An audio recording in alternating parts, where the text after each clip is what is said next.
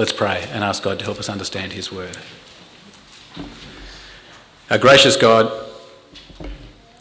and loving Heavenly Father, we thank and praise you for your mercy to us in the Lord Jesus. Thank you for giving us your word. Thank you for the Old Testament. Thank you for these last words from the Old Testament. We pray that we may learn this lesson of your final Old Testament word, for we ask it in Jesus' name. Amen. Last words are important. I remember a few years ago my grandmother's last words to me as she lay dying in a hospital bed. She said, "I love you very much." Now those are last words that I treasure. Last words are important. There are even sayings about last words. That is my last word on the matter. What does that saying mean? It means it's my final authoritative decision, no more argument. Or you hear about famous last words. Here are some famous last words. Do you think this will hold me up? Or, I think we're over the worst of it now. Why do I think that is funny, even if nobody else does? Because we want our last words to count, to say something worthwhile. We don't want them to be immediately contradicted by our circumstances. Now, people use their last words to try to say what really matters to them, that final wish, that final message. Last night, in my sleeplessness, I caught the last half hour of the Gladiator movie with Russell Crowe, and he uses his final words to say whatever it was, kill somebody and don't kill somebody else, but it was his final, last important message of his last words. Or even people on death row. They're given the opportunity to say last words, aren't they? Last words are important and they're meant to count. When Nehemiah chapters 10 to 13, we come to the last words of the Old Testament. I know that it is somewhere in the middle of your Old Testament as you've got it there in your hands, but as I've said a few times now, don't be fooled by that, because historically this is right at the very end of the Old Testament. This is the very latest thing in the Old Testament. Nothing comes after this. Here are the last words of God to us in the Old Testament. So what do you reckon God will say? What do you think is God's last word in the Old Testament? What would you say if you were God? How would you end the Old Testament? What would be your final word, your lasting legacy, your last word to your people? Well, let's have a look and see what God's last word is. Remember our context.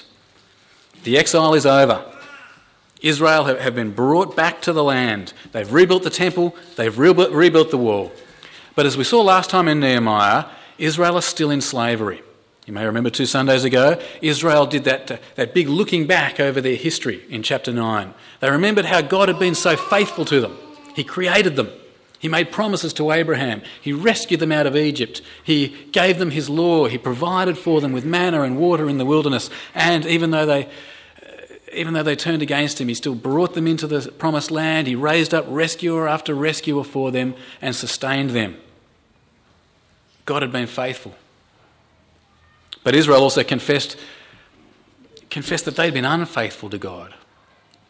Right through their history, Israel had disobeyed God's law, rejected him. That's why they ended up in exile. And that's why, even though they were back in the land now, they weren't in a good way. They were poor. Jerusalem was still basically in ruins. And they were ruled over not by King David, but by the Persian Empire. Well, here at the end of chapter 9, after they've reflected on their history, seen God's faithfulness, seen their own unfaithfulness, Israel say, all right, that is it. This time we're going to do it.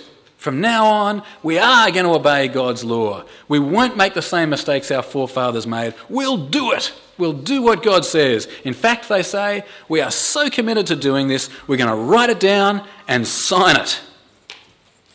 Look with me at Nehemiah chapter 9 and verse 38. Nehemiah chapter 9 and verse 38. I'm sorry I haven't got a page number for you. Perhaps somebody will yell it out. 349. Nehemiah chapter 9 and verse 38.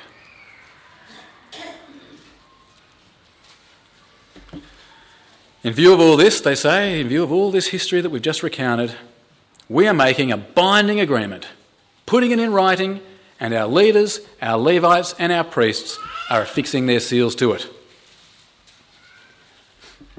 Then in chapter 10 you can see who signs this contract, this agreement. Verses 1 to 8 you've got, can you see there, Nehemiah and the priests. Verse 9 you've got the Levites. Verse 14 you've got the leaders of the people.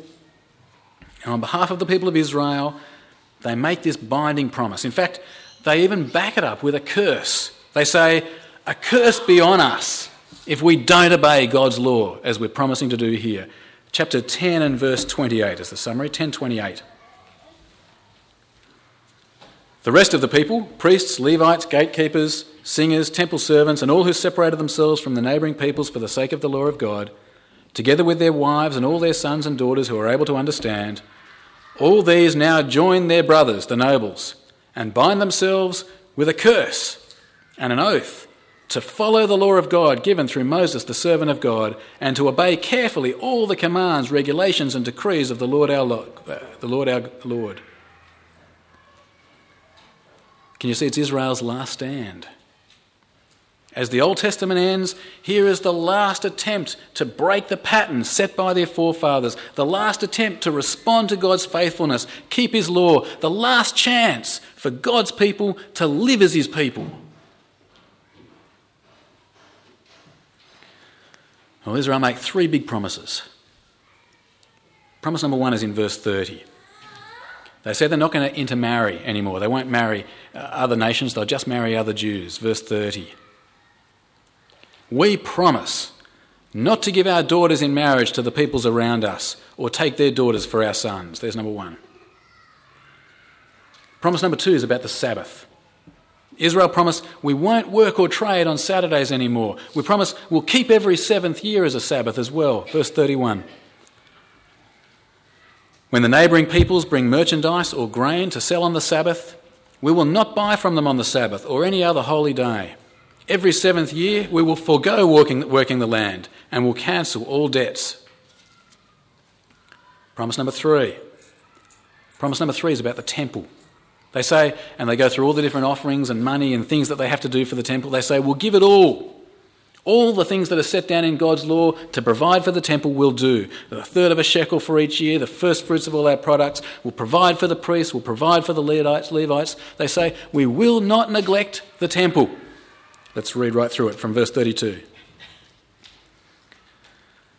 We assume the responsibility for carrying out the commands to give a third of a shekel each year for the service of the house of our God, for the bread set out on the table, for the regular grain offerings and burnt offerings, for the offerings on the Sabbaths, new moon festivals and appointed feasts, for the holy offerings, for sin offerings to make atonement for Israel, and for all the duties of the house of our God.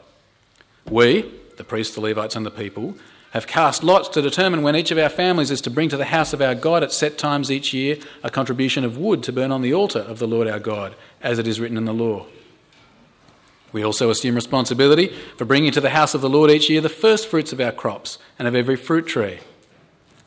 As it is also written in the law, we'll bring the firstborn of our sons and of our cattle, of our herds and of our flocks to the house of our God, to the priests ministering there. Moreover, we'll bring to the storerooms of the house of our God, to the priests, the first of our ground meal, of our grain offerings, of the fruit of all our trees, and of our new wine and oil. And we'll bring a tithe of our crops to the Levites, for it is the Levites who collect the tithes in all the towns where we work. A priest descended from Aaron is to accompany the Levites when they receive the tithes, and the Levites are to bring 1/10 of the tithes up to the house of our God, to the storerooms of the treasury. The people of Israel, including the Levites, are to bring their contributions of grain, new wine and oil to the storerooms, where the articles for the sanctuary are kept, and where the ministering priests, the gatekeepers and the singers stay. And here's the big summary. We will not neglect the house of our God. So Israel's last stand, last-ditch attempt to obey God's law, we've narrowed it down to 3 big promises. Number 1, no intermarriage. Number 2, we'll keep the Sabbath. Number 3, we won't neglect the temple.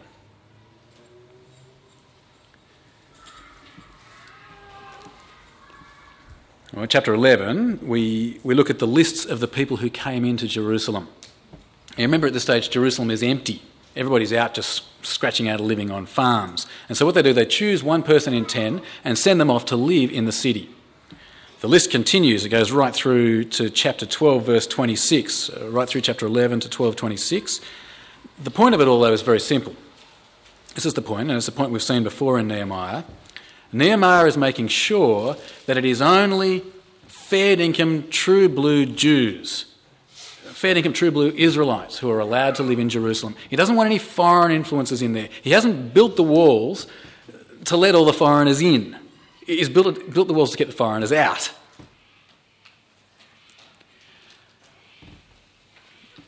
And then from chapter 12, verse 27, we're told about a big ceremony that Israel have.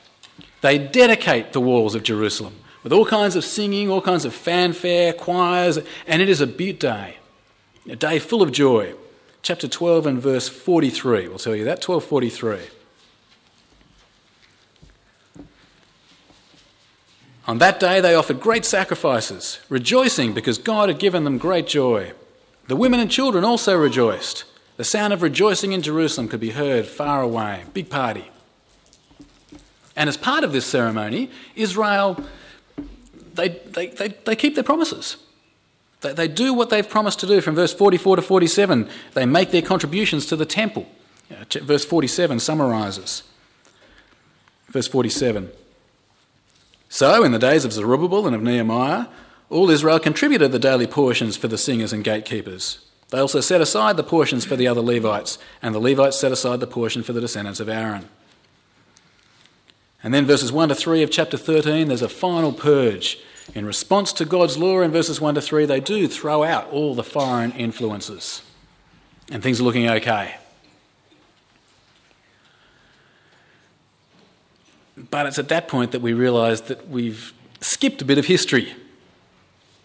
That dedication of the wall didn't happen straight away, as you might have expected. Before it happened, Nehemiah had gone back to Persia. You may remember from chapter 1, he was only allowed to be in Jerusalem for a set time. Well, he had to go back to Persia. And without Nehemiah there, things didn't go quite so well for Israel. While the cat was away, the mice didn't do all that good a job of looking after the place. Do you remember Israel's 3 promises? No intermarriage, no work on the Sabbath, and they'll look after the temple. Well, in the rest of chapter 13, we jump back to the time before the dedication of the wall, to the time when Nehemiah went back to Persia, and we see how Israel fared in their attempt to keep their final promises. We deal with the promises in reverse order. Nice little chiasm for all the Bible students. We start off with the temple. Now, don't be shocked by this. If you've been reading right through Ezra and Nehemiah and you know this bloke Tobiah, you will be shocked by what happens now, because Tobiah, you remember, is one of the biggest enemies of Israel. In fact, we compared him with Satan when we spoke about him a few weeks ago.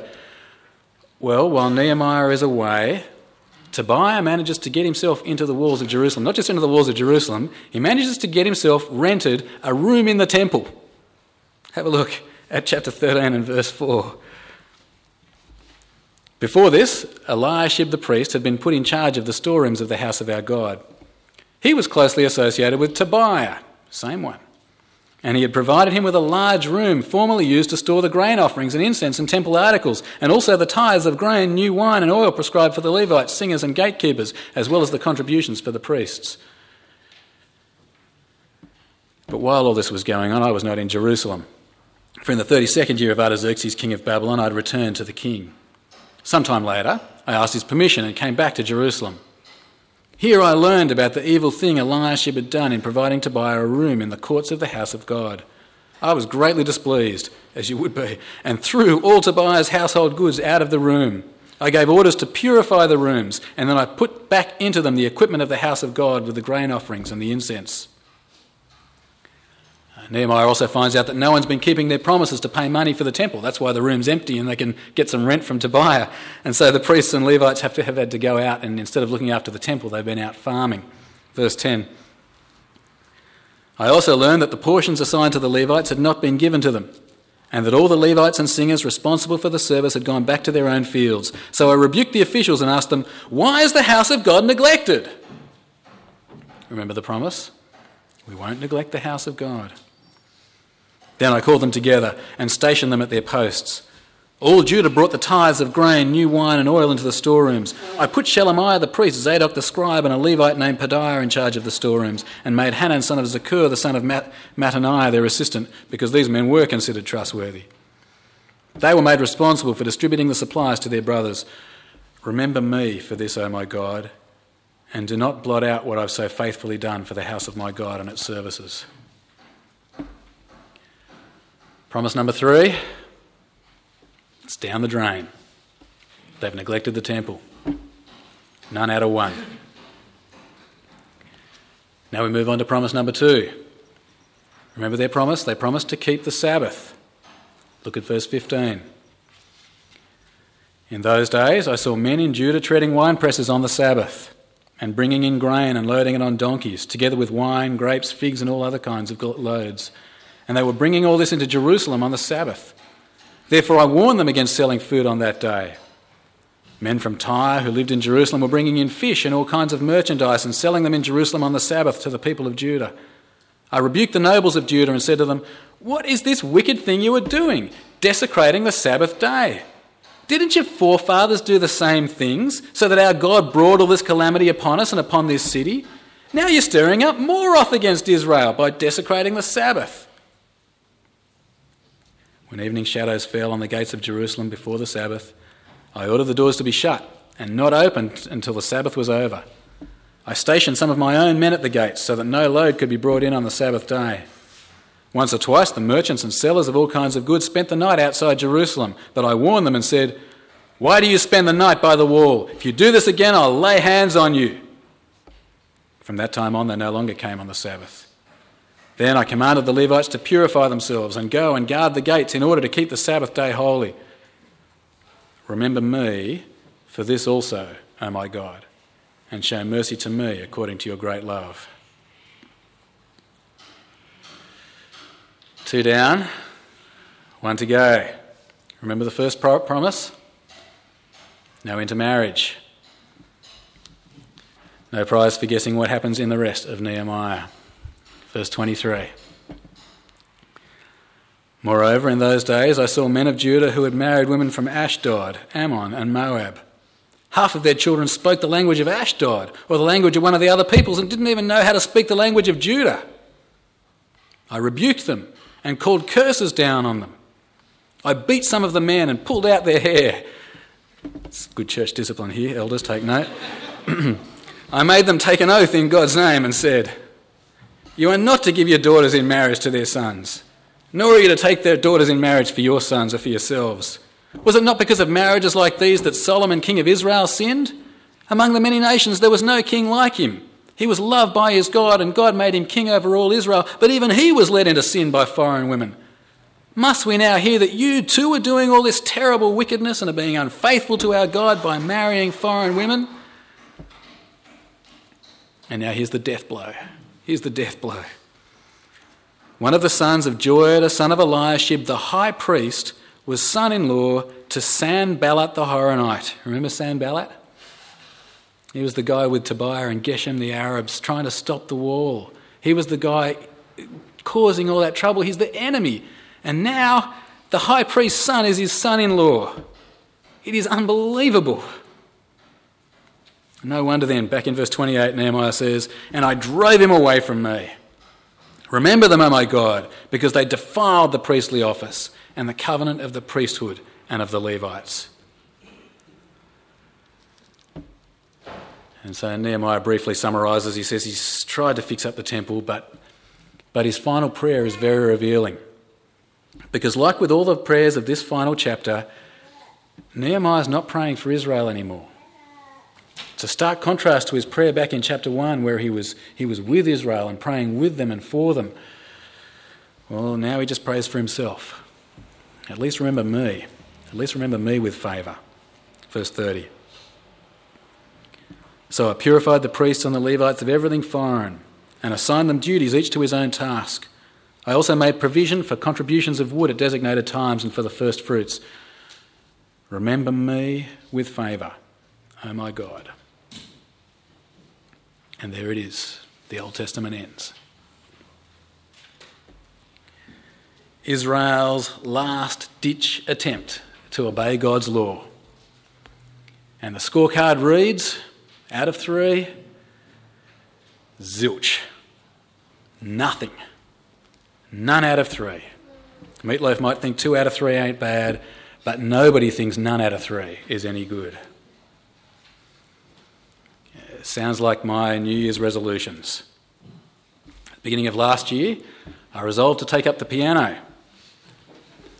A year and a half later, Shuan, if you're still here, she's still waiting to give me my first lesson, very patiently.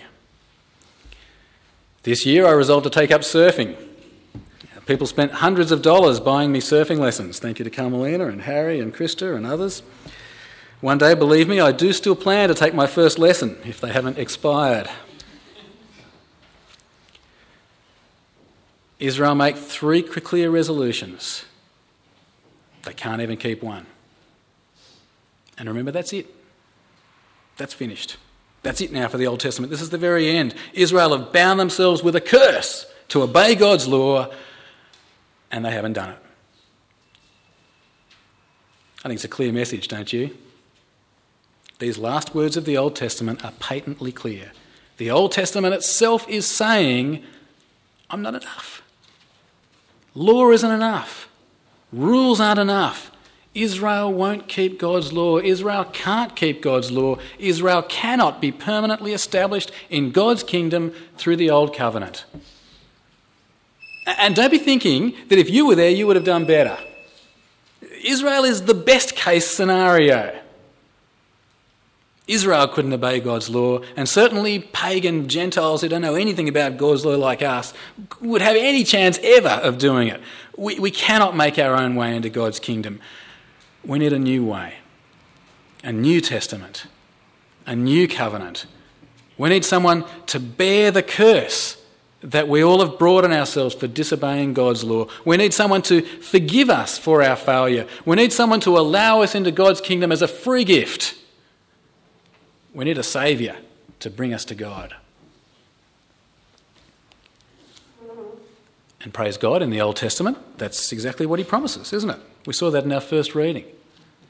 God promised a new covenant.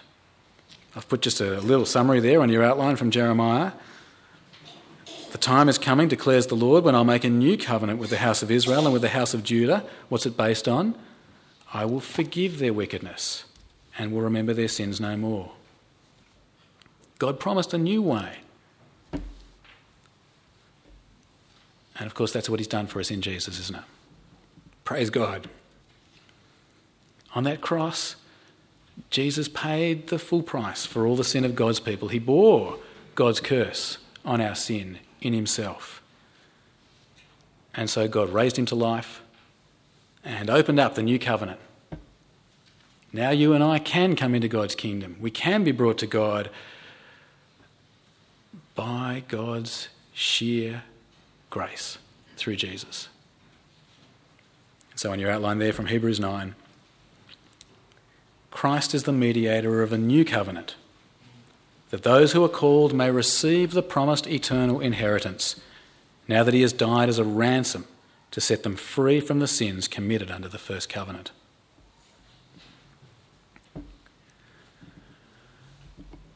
Well, that's the last word of the Old Testament. That's God's last word on the matter. Is it what you expected? It's not exactly what I would have expected. I think of God a little bit more like my nan, I have to say. I expect, I love you very much or something at the end of the Old Testament. But no. Why? Well, because God does love us very much. And the one thing he does not want us to fall into is trying to make our own way to heaven. As far as God is concerned, this is what he most wants us to get clear. This is what God wants to have us ringing in our ears at the end of the Old Testament. Here's his final word. You and I cannot do it. We cannot earn our way into heaven. We cannot obey God's law. We need a saviour. Well, last night as I caught that last half hour of Gladiator and watched him die in glory, perhaps I'm the only one who's been up late enough to see it, but as he dies, he goes through a gate to be with his murdered wife and child. I didn't see the beginning where they were murdered, but they go off and they're walking through this nice green grass with the sunshine, and it's all beautiful and happy and pretty, and it felt really right to me, all smiles, walking in green grass. It just feels like the way it should be. It seems like it's what we expect. I mean, underneath, we are all really nice people, aren't we? Underneath, we think. Even the gladiators, they've got good hearts. And surely God will accept us all in the end, and we are really good enough, and everyone will live happily ever after, and we will walk in the green grass of home. That is so natural to us. That is what is ordinary and right and feels perfectly the way it is for us. So do listen to God's final word here in the Old Testament, won't you? Believe what he says. Don't be fooled by Hollywood or by your own sentimentality. Listen to God's final word. Don't ever think you're good enough. Don't ever think you can earn your way into heaven. Rely on Jesus. Rely on what he's done. Accept God's free gift. And by his grace alone, come into your kingdom, come into God's kingdom, because that really is the only way. Let's pray.